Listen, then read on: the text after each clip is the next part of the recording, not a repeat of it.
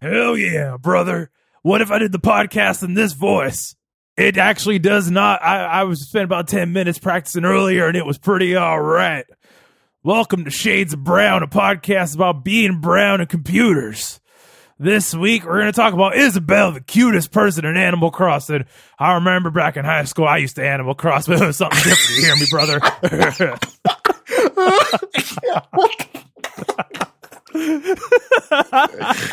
Holy shit. This is going to have to make Holy it into the shit, show. what the fuck was that? I was recording this on my end. I was recording it on my end. Jesus Christ, that was bad. That's So you're saying so don't bad. put that into the final episode? I mean, it's funny though. It's kind of funny. Shades of Brown is slowly becoming a comedy podcast. Hell yeah, brother. It's fine. God. All right. Let's see. I'm ready to start. Oh God. Hell yeah. God. Heather has corrupted your brain. I swear to God. I swear to fucking God. Fucking. This is what happens when you have Heather on the podcast. This is what happens. All right. I guess it's time to get started. In 3, 2, 1.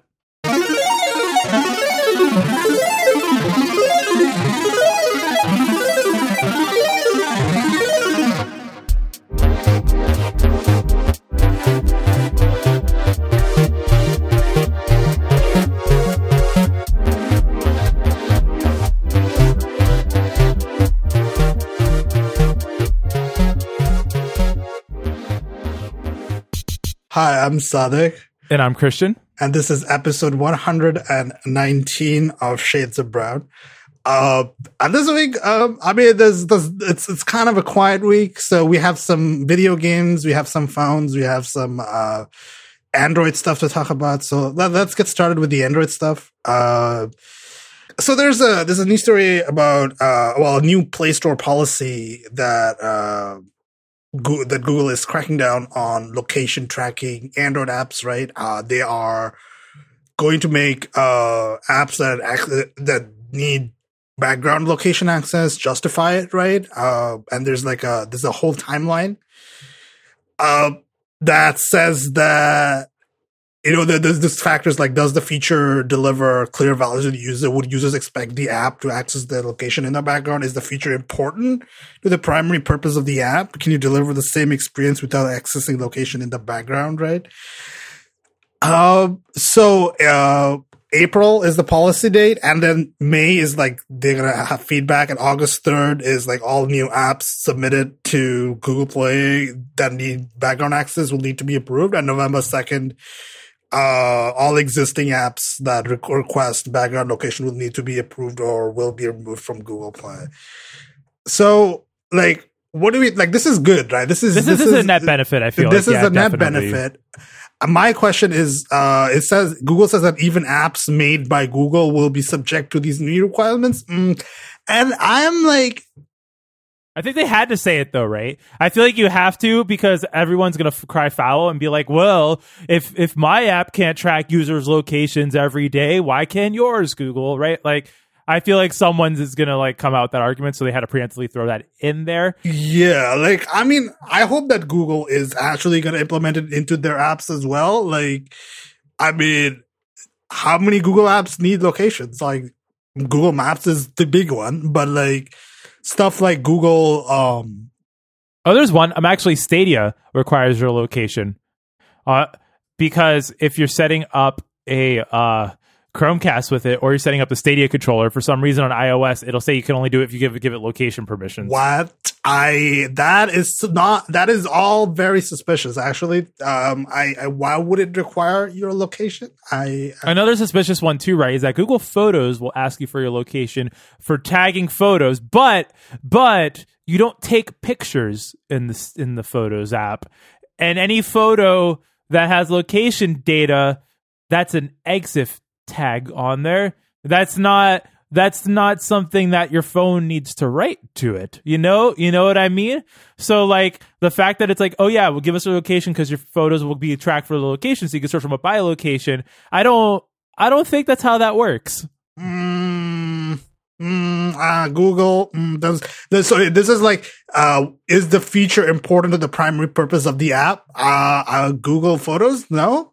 Why does it need location? So like, oh my, I just thought of a really great podcast segment. All right, instead of hot or not, location tracking or not. Oh, that's good. Like, you have to like, does this feature make sense? Like, hold on, let's pull a random app from the Play Store. Fuck it. Let's do this. Let's go to play.google.com. Actually, I'm gonna send you a link to the top 100 apps. We can just go through a couple of them, not all of them, right? Obviously, a couple of them, and let's see what. So I'm here on. Oh man, the Play Store looks the same. That is a look. Yeah. So it's like showing me movies. Okay, let's just go to apps. I sent you the link. So it's play.google.com/store/apps/collection/cluster ? A huge string to get to the top apps. So let's start with the first 3 apps, right? It's gonna be different for me and for you because I have Tim Hortons here, and I don't think you have Tim Hortons on your list. So the top free app I have right now, I'm looking at the top charts. I have TikTok. Yep. Let's see. Do you think TikTok needs access to your location? Yes, because I would imagine they have location tagging stuff in videos. Like, I would imagine you can tag like stuff, like you can tag a video with a location. I would imagine that would require location access, but not background location access, right? Like, it's not like the policy here is for like like location access in the background, right? And like, TikTok probably doesn't need your location access in the background, only when you're using the app, right? So actually, TikTok does not access your location. However, TikTok can retrieve a list of running apps, which is weird. Where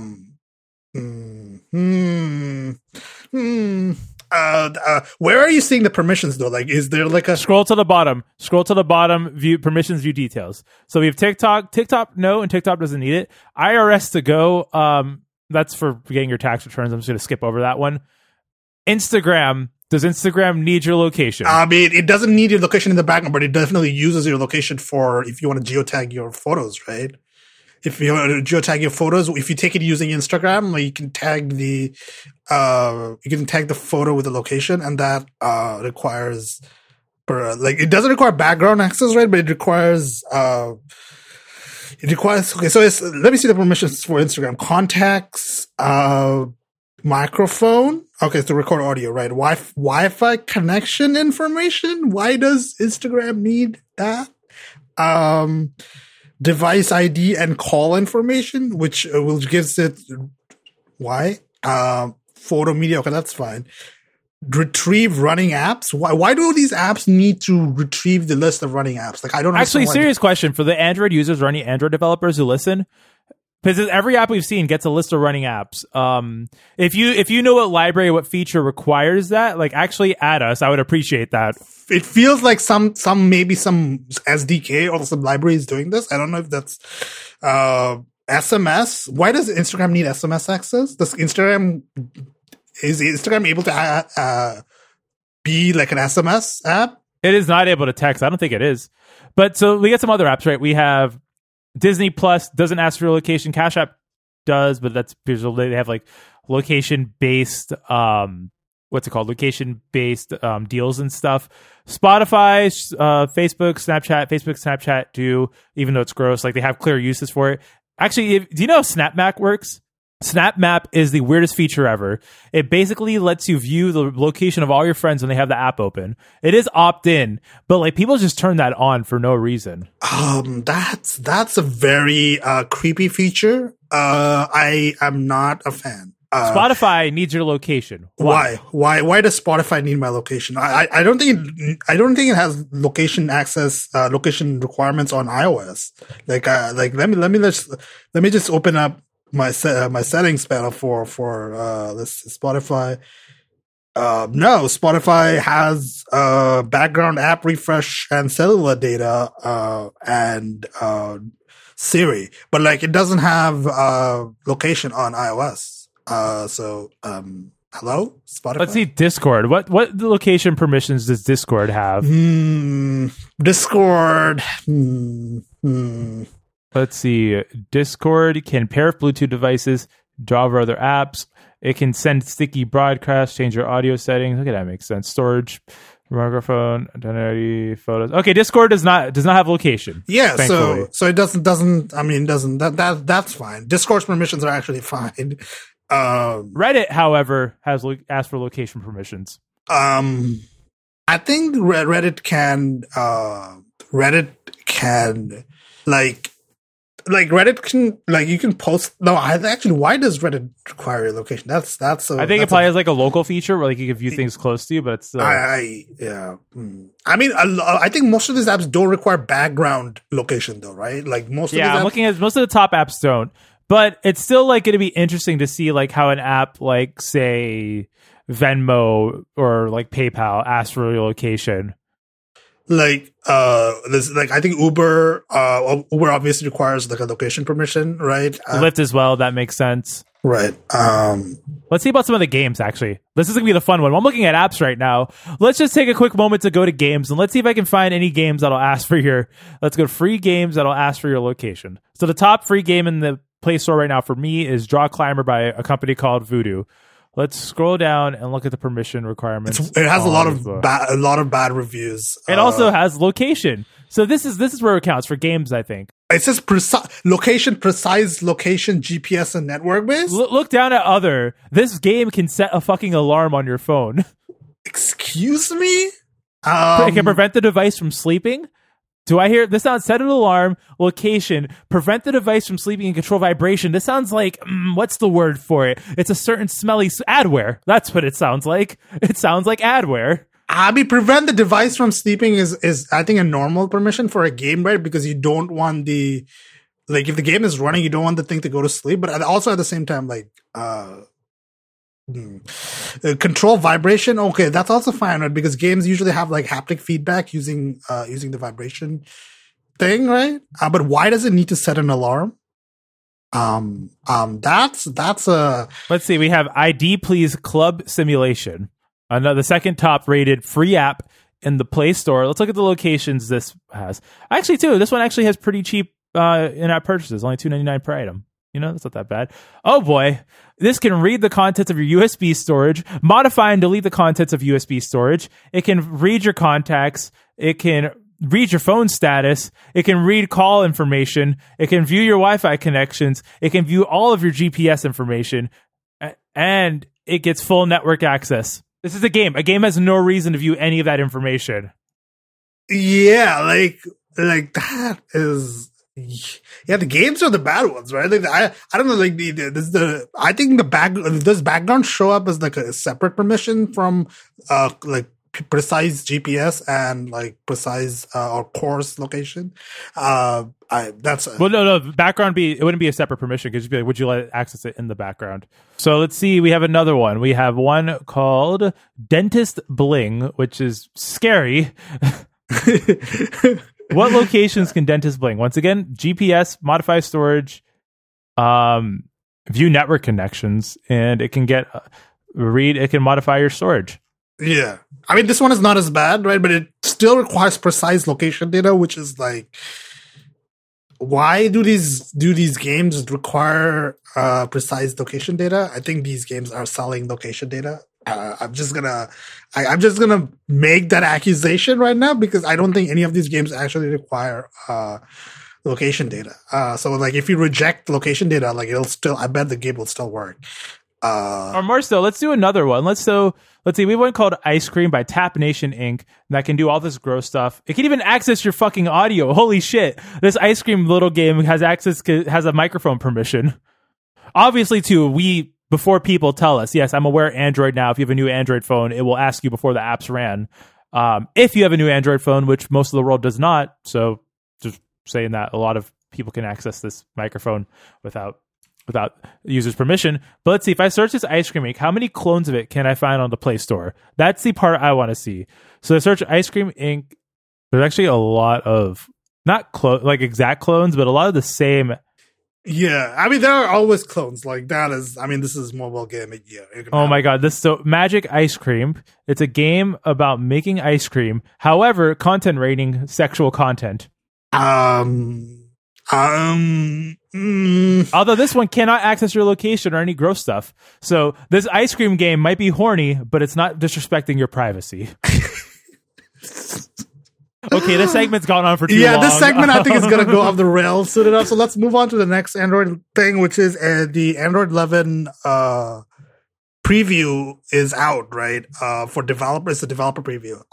And we have some notification changes and dark mode options, right? There's not much UI changes yet. It's a lot of developer changes. Basically, Google's enforcing a new, more secure storage permission by default for Android 11. Google's also making it easier now to do stop backgrounding of app location, as we're talking about. There's the policy side, but there's also an API side where Android 11 is going to be just like iOS 13, which is great. Yeah, and there's like the dark theme thing where you can have it turn on from sunset to sunset to sunrise, which is pretty cool. Which is like. And also, apparently there might be a new Bluetooth stack in Android 11, so there's a developer option. I'm telling you, Bluetooth gets better next year. Next year's Bluetooth gets good. Really? You mean like the new? Well, that's the joke. That's the running joke, right? Is like everyone's like Bluetooth's gonna be great next year. Next year, it's the year of instead of the year of desktop Linux, it's the year of good Bluetooth. And also, like, the notifications changes, and which means that Android is still much, much better with notifications than iOS. Because you can also, bubbles are now by default. You can sort of do bubbles. You can do, I remember when bubbles were like a cool new concept. Remember like that one app that... Action bubble or link bubble? Yeah, Link Bubble, I think, or was it called Link Bubble or something like that? Like, it was very novel. Like, it was like, you could have your browser tabs in little bubbles on your screen, right? And then Facebook copied it for No, it was the other way around. Facebook made chat heads first, and then bubbles became a thing on Android. Oh, I see. Okay. But it is a pretty cool concept. And you could like the new conversation notification where you can like show as like if you long press on the message notification, it'll like open up a huge the UI for that looks rough right now, but like it's a thing. And I think it's mostly that Android 11 is still what Google's been doing for the past couple of years now, which is just cleaning up the OS and making it far harder to exploit user privacy, which is great. But the important question is, and I mean, it is a tired topic at this point, but I still have to bring it up. Does it matter? Does it matter for these core operating system changes? Because there are more mainline components moving into Project Mainline. But like, the only people who are going to get this year are like people having a Pixel. Right. And maybe the new Samsung phone will get it like a few months. It's going to be like 3 or 4 years before these changes actually go out to the broader market. Right. Like, yeah. That's the reality of Android, I guess. It's like you have to give Android features like a 5-year like warm up period before it's like, even then it's like 5 years. That's like, what are the percentages of like Android like market share for like different versions? Like well, I think the problem too is now that as we were talking about last week, these super expensive phones, right? If you buy Super Drip Man Galaxy S20 Ultra, you likely are going to keep it for longer than you would your S7 that was only $700 or $600. But if Samsung keeps modifying the kernel in the name of security, but is breaking stuff, it's another story that we're probably not going to get into, but Google's been like yelling at Samsung because they keep messing with the kernel and it keeps like exposing security vulnerabilities and things they claim to fix. Like those people are going to be stuck on those versions of Android longer because Samsung has no incentive to update their operating system. So it's like it's a fun cycle there. And I know this is like the classic story of Android, but it's sort of for these privacy things, it makes sense. Yes, do it on the operating system level, but I think like the actual story here is Google's now willing to say fuck off the Play Store if you aren't complying with our privacy policies, right? Which is a good way to have it, because I know some folks might be like, well, oh no, it's an open app market, open blah blah blah. But the truth of the reality is, it's 2020, and you can install F-Droid if you want a open marketplace. But the Play Store is it better serves the billions of people who use Android if Google just yeets every bad player off of there and then maybe Tasker has to get thrown off the Play Store, right? Because it's not complying to privacy regulations or like privacy rules, which I think is fine, because you can always install it another way. Like, I think that's fine for Android if the actual official source becomes far stricter than it currently is in the name of protecting user privacy, just because of how many bad players, right? How many times do we go, LOL Android, look at all this malware that's on the Play Store. Yeah, like there are every month or so, there's like a story about like a group of apps that are like doing nefarious things on your phone and have all sorts of sketchy permissions and are stealing. Like with the prior piece, we were just literally going through the Play Store. We picked 5 examples of the top installed games, and the amount of permissions they are requesting to be a game is ridiculous. Yeah, like where is a game that doesn't need your there's no gameplay? So what game needs your call status, and what game needs to access your microphone, especially if they're not doing online play? Yeah, like come on. And yeah, like it's permissions free for all, and like games are especially like bad because like, you know, like kids are gonna be like playing these, and like kids are gonna install these, and it's gonna be like, do like people actually look at the permission settings for apps like on your versions of Android? Do people like just click just tap like allow? Like that's also another thing. I don't know, like what's user behavior like? It's because I feel like iOS people are trained more to say yes or no to apps, even if it's annoying. But on Android, I think it's because it's such a recent thing that apps will now start prompting you for permission prompts either at install or at runtime, that it's the culture. There isn't a culture of saying no there. Like, have you know, it's a fun thing to do, like just watch someone use their phone that isn't you. Yes, it is it's a very interesting thing to observe, actually, is how people use their phones. And if you're on public transit, this is like a thing you could do. Is don't be creepy about it, but like, I mean, well, hold on, wait. I was not saying, hold up. Let me just go ahead and remove my stamp of approval from whatever just came out of Static's mouth, because that is not what I'm approving of. I was saying when I'm with the homies and one of them are like installing an app on their phone and I'm just like watching that, I'm not talking about creeping on people on public transit. Do not do that. No, don't do that.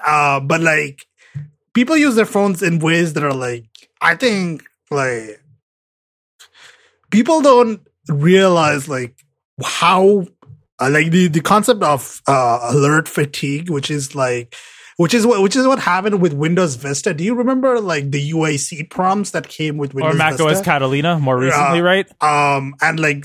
And like how many prompts a user would get every time like an application would try to do something that requires some sort of elevated permission. And like on a Windows Vista, that was like basically every application.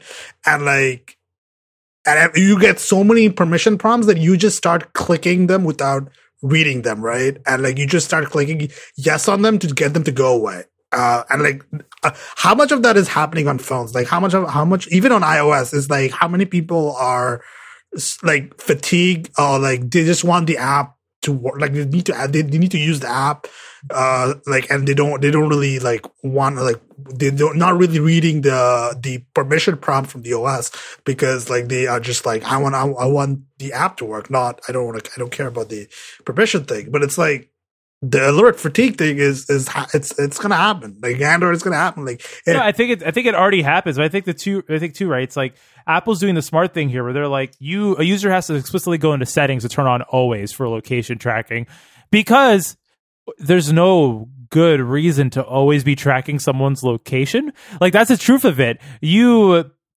If so, let's say a user installs your app and your app is location based for whatever reason. There's valid reasons for location based apps, right? Like I'm not neither me nor Static are saying that's not a valid use case. There's sometimes it makes sense to track location, but always getting location access means that if a user isn't using your app, then you're tracking their location, which implies that the user has stopped using their app because they don't want to use your app anymore. And there's a reason they don't want to use your app anymore.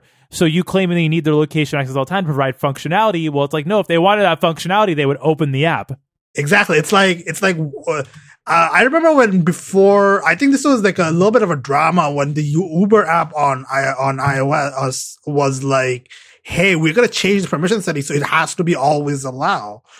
And then Apple was like, excuse me. And like they changed it so that you have to have a permission, which is like, you have to have an option which is like only while using the app, right? And if you want to use always allow, iOS will be like every once in a while, it'll be like, hey, this app is using your permission in the background. And well, you can't even ask it for on first launch, right? You're not even, iOS will not show the user the option to click always on the first time an app prompts for location.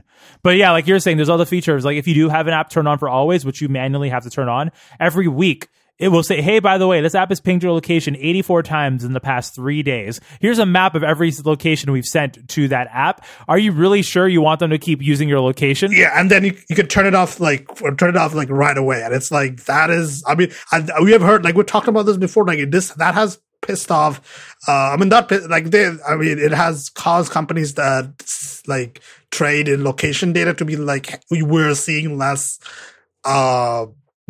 like precise location data from iOS devices because of that, which is a good thing, mind you. That is extremely a good thing. And it's like, yeah. So what a weird world we live in, where this is like a problem that we have to, like a privacy problem that we have to deal with, is that apps just like use your location data. And also, like, using your location data, I bet that also eats up your battery life. I bet that's not cheap on battery life. Well, either. Precise spins up the actual, so the difference between Approximate and Precise on Android is Approximate will use Google's own location service without spinning up the GPS, right, to go ahead and get an approximate location. But any app that is Precise, that's when it actually turns on the GPS and then goes ahead and a bunch of these games are requesting precise location data, which is, excuse me, why do you need to know my precise location on this planet? Like, that's like, this is the stuff that gives Android a bad rap, right?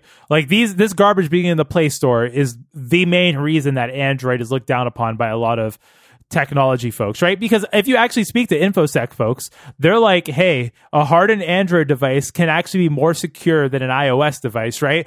But the reason we always say go get an iPhone if you're privacy conscious is that a hardened Android device requires active thought, and passively using an iOS device versus passively using an Android device, you're more secure passively using that iOS device. Yeah, it's like it requires more effort for you to like secure the Android device from surreptitious location tracking, and it's like you have to actually, like, even like Google stuff that requires background location, probably like Google Now requires probably like background location, probably not precise location data, but like it's not Google Now anymore. It's Google Assistant, by the way. Before we get some. Oh yeah, I haven't used Android in years. That's like me showing my out of date knowledge of Google renaming their apps every few years. So like, yeah, Google Assistant, like if you turn on the like the hashtag magic features, like it probably tracks your location, right? Like it will pop up like a card when you're like near like I don't know, like well, I think what Google does is like a general location service that'll provide it to all of its apps, right? Yeah, so I don't think Google's like running down your GPS all the time. I'm pretty sure Google's using the approximate stuff and they're just trying to guesstimate based off of where you've been in the past to not ruin your battery life. Okay. I mean, I hope they're not. Yeah.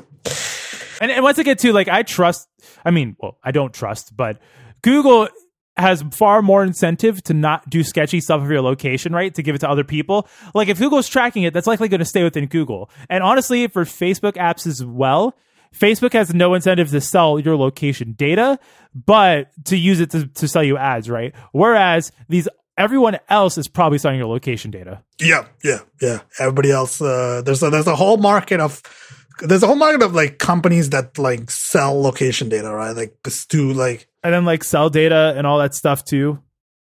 Yeah, and like they sell it to like advertisers and like retailers and like anybody who wants to buy location data, which is a lot of people. And it turns out turns out the government also is interested in buying location data, and turns out which amendment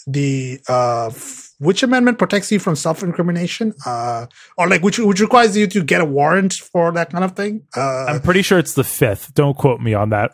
The 5th Amendment, I think it's like whichever amendment requires you to get a warrant from a judge. Turns out if you buy location data from one of these companies, turns out you can bypass the amendment in the Constitution, which is great, which is hey, yay technology.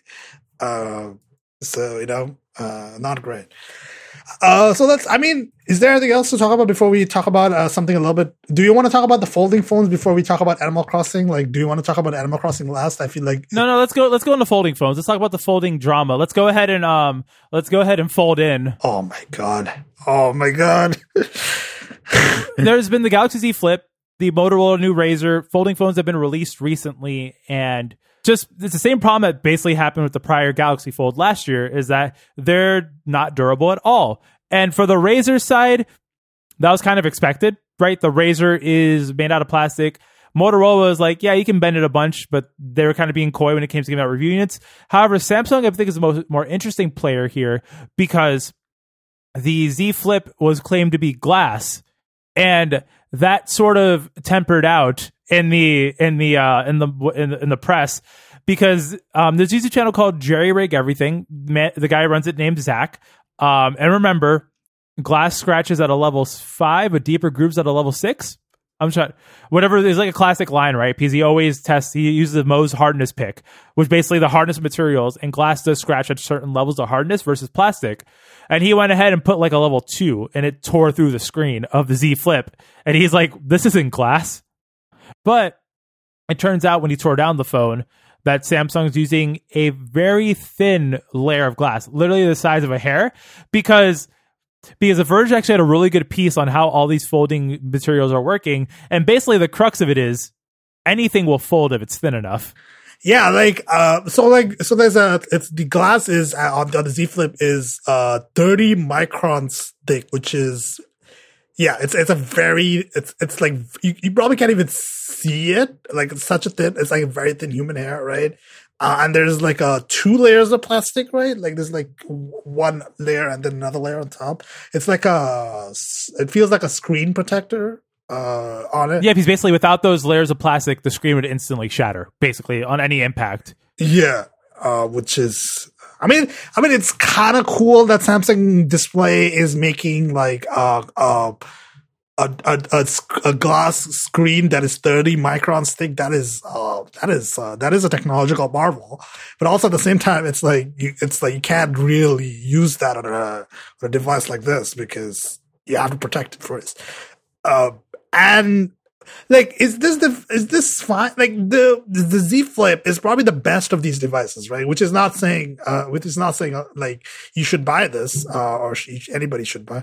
Absolutely not. You should absolutely not buy a folding phone right now. Let's be outright. But I think the problem is that these companies are saying, hey, these are phones ready for consumer use, when they're not. A folding phone is as useful as a Windows 10 mobile phone was back when the Lumia 950 came out, right? Like, you buy it and it's a nice toy to have, but it doesn't make sense to have this be your daily driver. And these companies are saying, yeah, use the phones. They're great. They're great for your daily driver, and they're not. No, they're absolutely there's like a whole list of warnings that you get when you like boot up the Z Flip for the first time, right? Like, you have to, like, it says like, avoid pressing hard on the screen or the front camera lights. Tap the screen lightly to keep it safe. When you fold the phone, make sure there is nothing inside that could damage the screen. Well, that one makes sense. Your phone isn't water or dust resistant, so, that's also a thing. Don't attach adhesives such as films or stickers to the main screen. Keep your phone away from credit cards, medical devices. I don't know why that is the case, but magnets. They have magnets when they fold. So it's a general warning, right? In general, you don't put magnets around medical devices or credit cards, because it will ruin the mag stripe on them. Oh, the magnetic stripe, right? Okay, cool. So there are magnets. Okay, which makes sense. That's not that one makes sense. Warning. And like your phone, like, avoid pressing hard on the screen is like it's a touch screen. I I mean, I think the whole issue is just the marketing around it. Because even Zach from Dre Ray thing was like, hey, if Samsung said this is a plastic glass polymer that has much more structural integrity than a regular plastic screen, and it is glass based, then he was like, that'd be fine. But the problem, they're pimping it out as glass. It's misleading in that aspect. Yeah, and it is like. And I mean, I get it, they're early gen stuff, but maybe they just shouldn't be released. These aren't ready for prime time.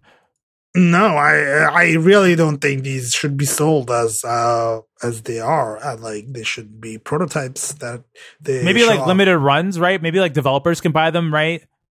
Like how Microsoft's doing with the Surface Duo and that, where like the whole rumor is that Microsoft's going to do a soft launch soon of the Surface Duo and let people buy it, but not have a consumer push until the end of the year once all the software is ready for it and once they like make sure that this form factor works. Yeah, that is. I mean, don't buy this phone. I mean, this goes without saying. Because also there's another story as well that happened with Input's Motorola Razr. So the Razr, the fold actually broke. Like the glass part the plastic screen, it started separating, and they were just using it normally. And so what they did, they wrote a story about it, and then the editor-in-chief of Input, Joshua Topolsky, was like, well, they bought that phone. That's not one that Motorola received. And Motorola's like, oh, send it back. We'll have our team look at it. And they're like, we're not comfortable doing that because, this isn't a review unit, right? This is one that we bought at a Verizon store. So they were like, well, hey, maybe we can give it to iFixit. iFixit, seems like a good place for us to go rather than the landfill. Maybe able to take it apart, do some diagnostics on it, right? Maybe put out like a little repair thing for it. And they went ahead and asked iFixit, hey, do you want it? And apparently iFixit went to Motorola, and iFixit came back saying that they can't give it, that they won't take that one because they have a pre-existing relationship with Motorola, and that would damage that relationship. Which is like, what? That's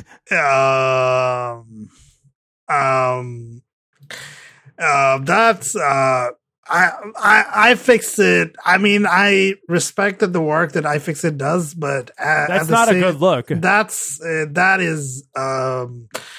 This, how do you say it? It's problematic. That's the conflict of interest there is obvious, and like because when you think about it, it's like, well, iFixit's on the side of consumers, right? For making devices more repairable. Why would they care about a pre-existing relationship with Motorola, especially when some random reviewer gave them a Galaxy Fold last year to take apart, right? Yeah. And then you think about it, and that means there's probably some business relationship there. Because iFixit sells repair parts for phones. So they're likely someone on the business side was like, well, we're not going to get access to these parts where we make money off of, so you can't take this one phone. And also like the Motorola Razr display is like separating, right? Like it's like breaking and peeling at the fold, which is and like when it does that, it's like not responsive in that location. So we're off to a great start. Yeah, especially because every single OEM has not been giving reviewers full access to the phone. They've been giving influencers the phone, but the reviewers only get them for like a day or whatever. 24 hours, according to Dieter over at the Verge, and he had to obtain a Korean version of the Z Flip on the third party market. Apparently, like, yeah, the joke was that he obtained like an illegal copy of the phone, but he just bought it off somebody, I guess somebody who had like a Korean version of the phone, and it's like that's always it's always a bad sign when you have some like brand new untested technology and they don't give it to reviewers for any sort of extended periods of time, and they only give it to influencers. It's just like with video games, right? Like the bad video games are the ones that don't get review press copies shipped out. And sometimes it's a sign of confidence, but sometimes it's like with a product that's untested like this and like a new technology, it's probably bad. It's probably not good. I'm certain we're not gonna. This is not the end of the folding phone woes saga. I'm sure we're gonna be back soon enough talking about another OEM that's gonna release a folding phone that's a complete disaster. Actually, I just want to, before we move on to the next one, I'm re-looking at that input piece and actually updated it with a statement from the CEO of iFixit. So I feel like we should just put that out real quick. So basically, what he's saying is, to the question of our consultation, we work directly with Motorola selling parts and toolkits for repairing their phones. Motorola is the only major smartphone manufacturer that sells repair parts and supports customer repair of their products. Our mission is to enable everyone to fix their things, and we are trying to bring parts and tools for all smartphones and consumers. The serviceability of smartphones is paramount. Is a paramount environmental issue. As a favor to Motorola, we opted to pass on the opportunity to assess your device on the record. We're not trying to pull punches after all. We awarded the phone a 1 out of 10 on our responsibility scale. We do not defer to manufacturers for root cause analysis. So basically, yeah, it's a business thing. And like, I love the spin that they had to write a whole paragraph of spin to before they give the. It's like the CEO had to write a whole paragraph of marketing spin. As a favor to Motorola, we opted. Okay, that's that one little bit tells me all I need to know. Like that's. Yeah, iFixit is like now like on my list of. iFixit still doing good work. Like, mind you, they're still lobbying for the right to repair, but it's just like it's a corporation, right? At the end of the day, it's a company. Yep. Temper your expectations. Speaking about tempering your expectations, though, let's move on to Animal Crossing. Oh God, here we go. Okay, so before you get started on the game itself, I want to clown on Nintendo a little bit. Okay, I mean, you go ahead. Clown on Nintendo. So the Nintendo Direct for video presentation for the new Animal Crossing game, Animal Crossing New Horizons, came out, and one of the details in there was that Nintendo is severely limiting save file options for Animal Crossing on the Switch. There is no way to access the same Animal Crossing save file across multiple Switch systems, and also that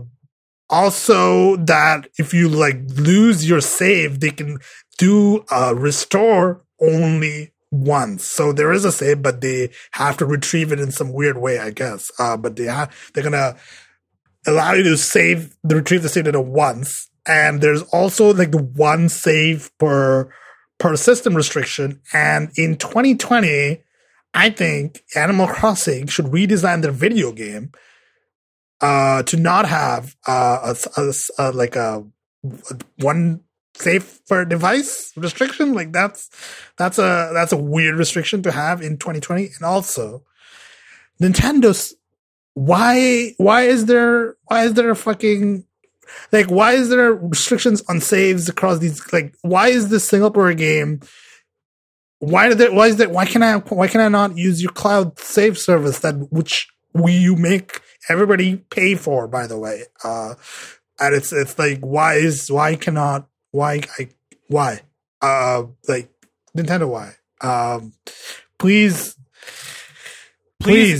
send Static in writing, Doug Bowser, a handwritten note on why Static cannot move his Animal Crossing save to his new Nintendo 3DS. Like, well, and it's like, look, even if I couldn't move the save, why doesn't this game support? Why are there single player titles on the Switch that don't support? Like what? There are other games that don't do this. Okay, right? so firstly, it's a TV that looks like an apple. And that's a Jim Sterling reference from the last Animal Crossing game. That's why I'm bringing it up. It is a TV though that does look like an apple. That is a correct statement from Nintendo. But the reason is here's my thinking. So back in the Wii days, if you wanted to homebrew your console, you know how you did it? You hacked the save? Yep. Save hacking. Save hacking was the easiest way to jailbreak a Wii. And I think because of that, Nintendo, the one thing Nintendo seems to hate more than anything is modified access to their consoles. Yeah. It seems like they hate it Yeah. And they go from do you remember how the Switch, right? They did a hardware revision to stop people from accessing the built-in recovery menu to load Android on there. Yeah. Yeah. Yeah. Do you own a Switch that you can actually mod? Because did you get yours before like 2018? I think so. Like I don't know how I would tell like without serial number. There's a website I can send you where you put in the serial number and you'd be able to check. Oh, I see. Okay, but like my Switch was before like the Nintendo hacking stuff came out. Like I bought my Switch before that. So I don't know. Nintendo will go to like all lengths. Nintendo will sue people who sell ROM cards on Amazon, right? Like Nintendo tries to get those cards taken down where you can put like an SD card into like a little actual cart that would go into the machine, right? To load just images of games. Nintendo goes to wild lengths to prevent unmodified access to their hardware. So that's the base reason I'm 90% sure that Animal Crossing has this, because I don't even think you can move Breath of the Wild saves between devices. Actually, I can check right now. I can just no, you can set it to the cloud backup, but you can't. But you can always. There's ability to transfer saves between devices, right? I don't think that is accessible for like most first-party Nintendo games. Yeah, like if I go to transfer your save data, send save data to a nearby. Okay, I can't actually do that, but like say save data cloud, all save data. So Super Smash Brothers Ultimate, Tetris 99. Yoshi's Crafted World, Super Mario Odyssey, and Breath of the Wild. Splatoon 2 is the one game that is not supported, and that one like I don't know that like is the whole thing for Splatoon 2 like all the character data is stored on Nintendo's cloud already. Like it's not like it's like an online game, like it's like an MMO. I mean, it could be, but you never know with Nintendo, right? But I still think it's about the exploit reason. That's pretty much what I think it's why they do that. Yeah, I know that like people have told me that reasoning, but also at the same time, it's bullshit though. Like, no, it is bullshit. Like, hey, I don't agree with it. I'm just telling you what the reason is. I think it's it's the one nice thing about Microsoft's Xbox OS that has many flaws in it. I've never lost save data. Exactly, because guess what? Even without Xbox Live Gold, it's available to everybody who has a Microsoft account, right? It's like if you log in with your Microsoft account and you play a video game, congratulations, your save data is now on the cloud. So, like it is like that is one of the best features on the Xbox. Is that like it is good. Like you like save data is just moved around like it would be, and like with the PS4 you have the save data saved locally, and there's a local backup option, and if you pay for PlayStation Plus, you get the cloud backup, right? So you can put the save data on a USB drive if you want. Like you can plug in a USB drive into your PS4 and then tell it to copy over the save data, and you can use that as a backup.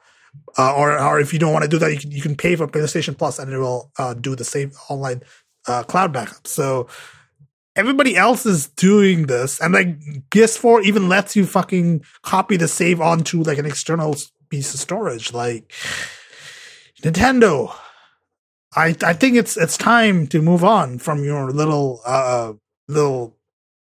like I don't know, like some sort of phobia to allow people to access save files because it's really like this is like a first party game and you're like restricting, like it's so stupid. Okay, all right, but come on, but the game's cute, right? You got it's capitalism but pretty, you know. All right. Before we start, Tom Nook is canceled because he is.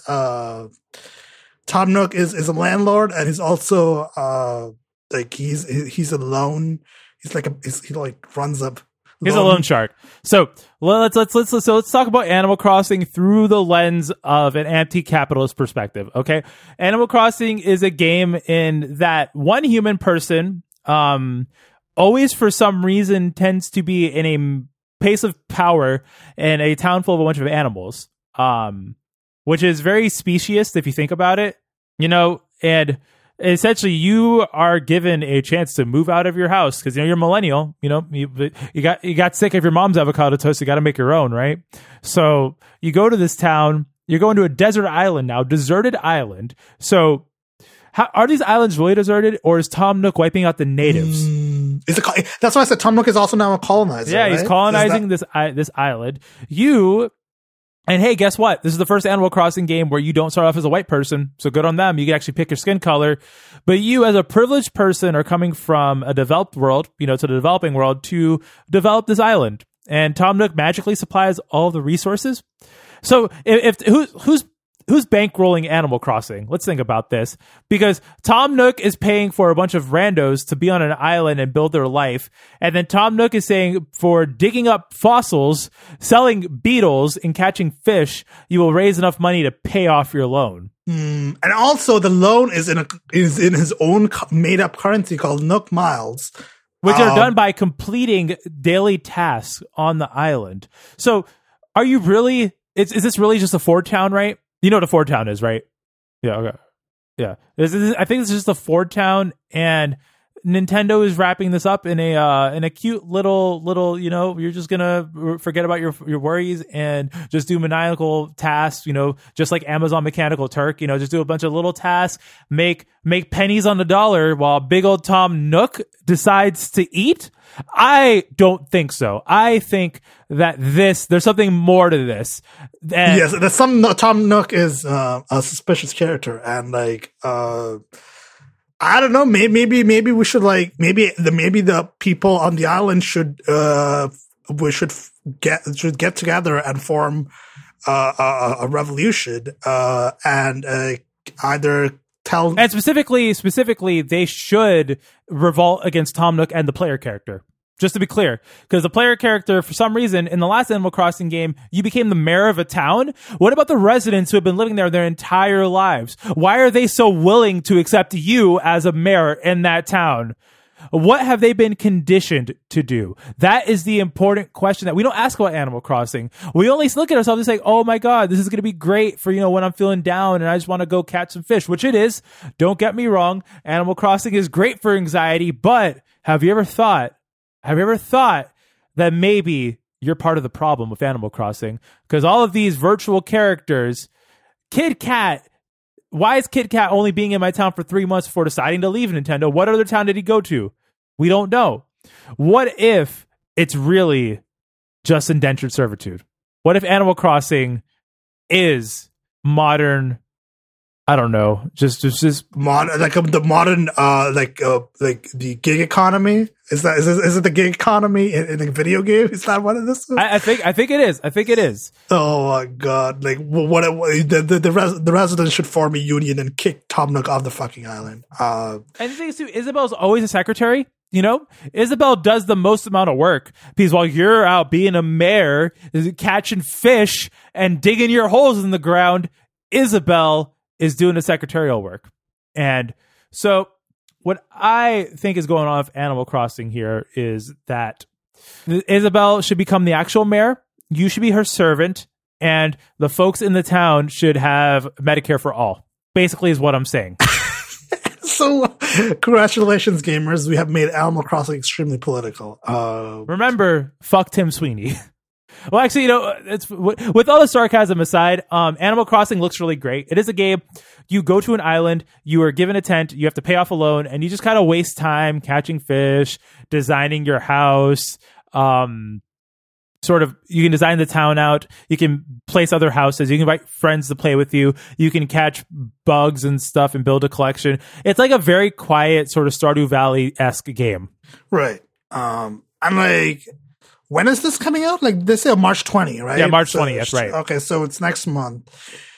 And this was the game that got delayed, right? Because there was the studio that makes Animal Crossing has a no crunch policy, so they delayed it by 6 months. This was come out October of last year. So like me being facetious aside, like it's actually, from what I've heard, they actually have like good working conditions.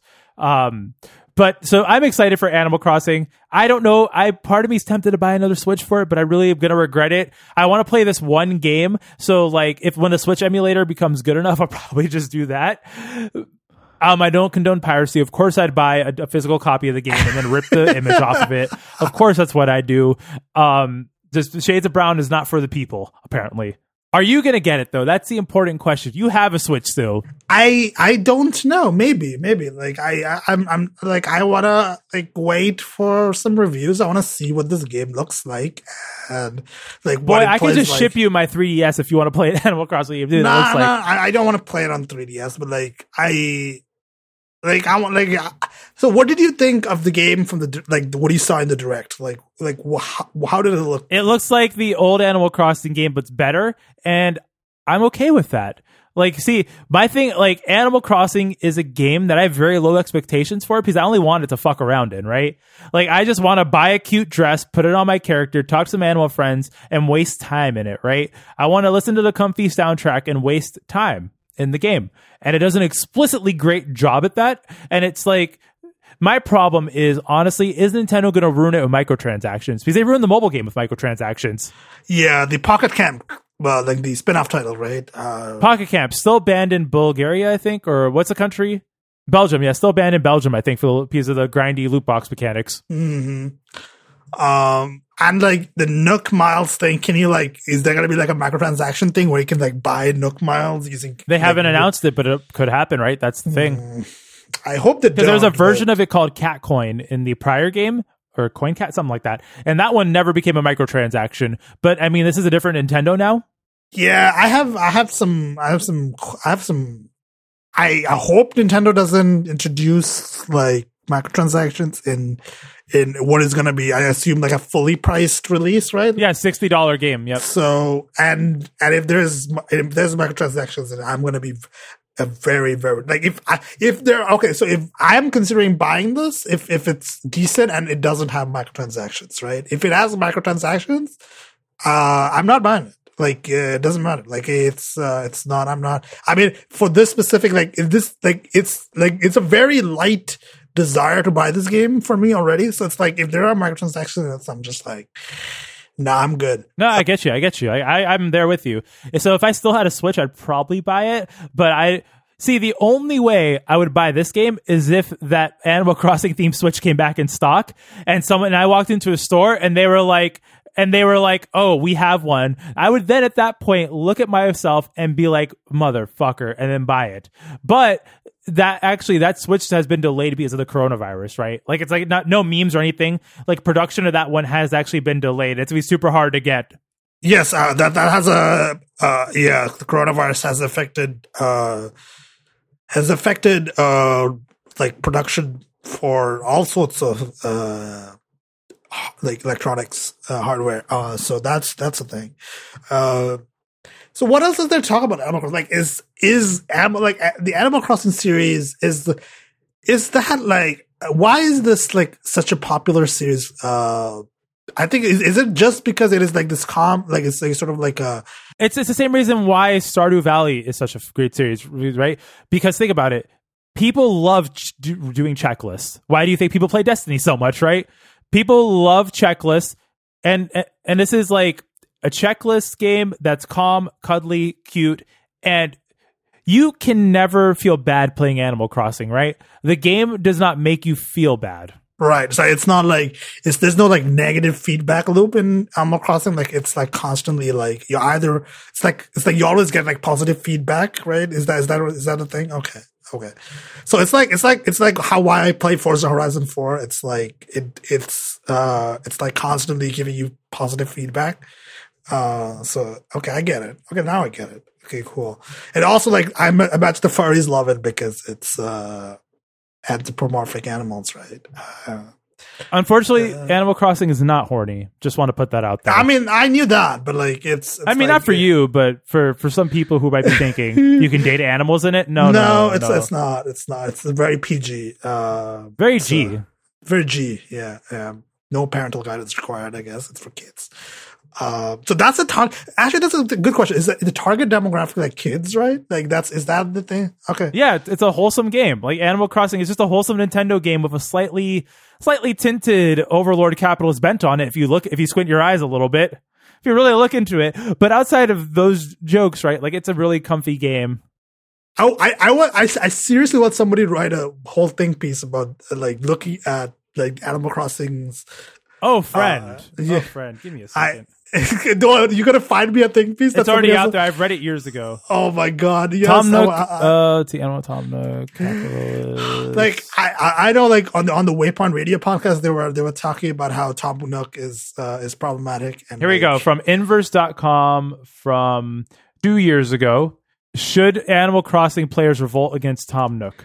Yes, I say they should revolt. Why Tom Nook is an evil capitalist villain?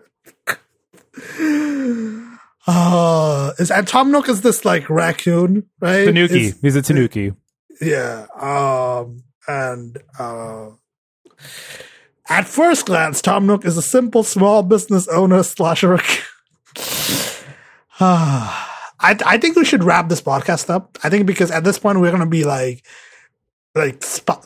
there wasn't, as you can tell, there wasn't much. No, there wasn't much to talk about this week because MWC got canceled. MWC got canceled because everybody's afraid of the coronavirus. So that's the thing. So as always, show notes, twoshadesofbrown.com. You can find us. You can contact us via email, contact@twoshadesofbrown.com. As always, you can find me on my website, southicsave.com. You can find me on the Fediverse at packetcat10forward.social. And Christian, where do people find you on the internet? Y'all can find me at josephine.website. Once again, if you are hiring, I'm gonna just put that. I'm not gonna make the show too promoty, but you should hire me because that'd be cool. But you also find me on Mastodon at josephine@twitter.xyz. Yeah, and with that, goodbye. Bye.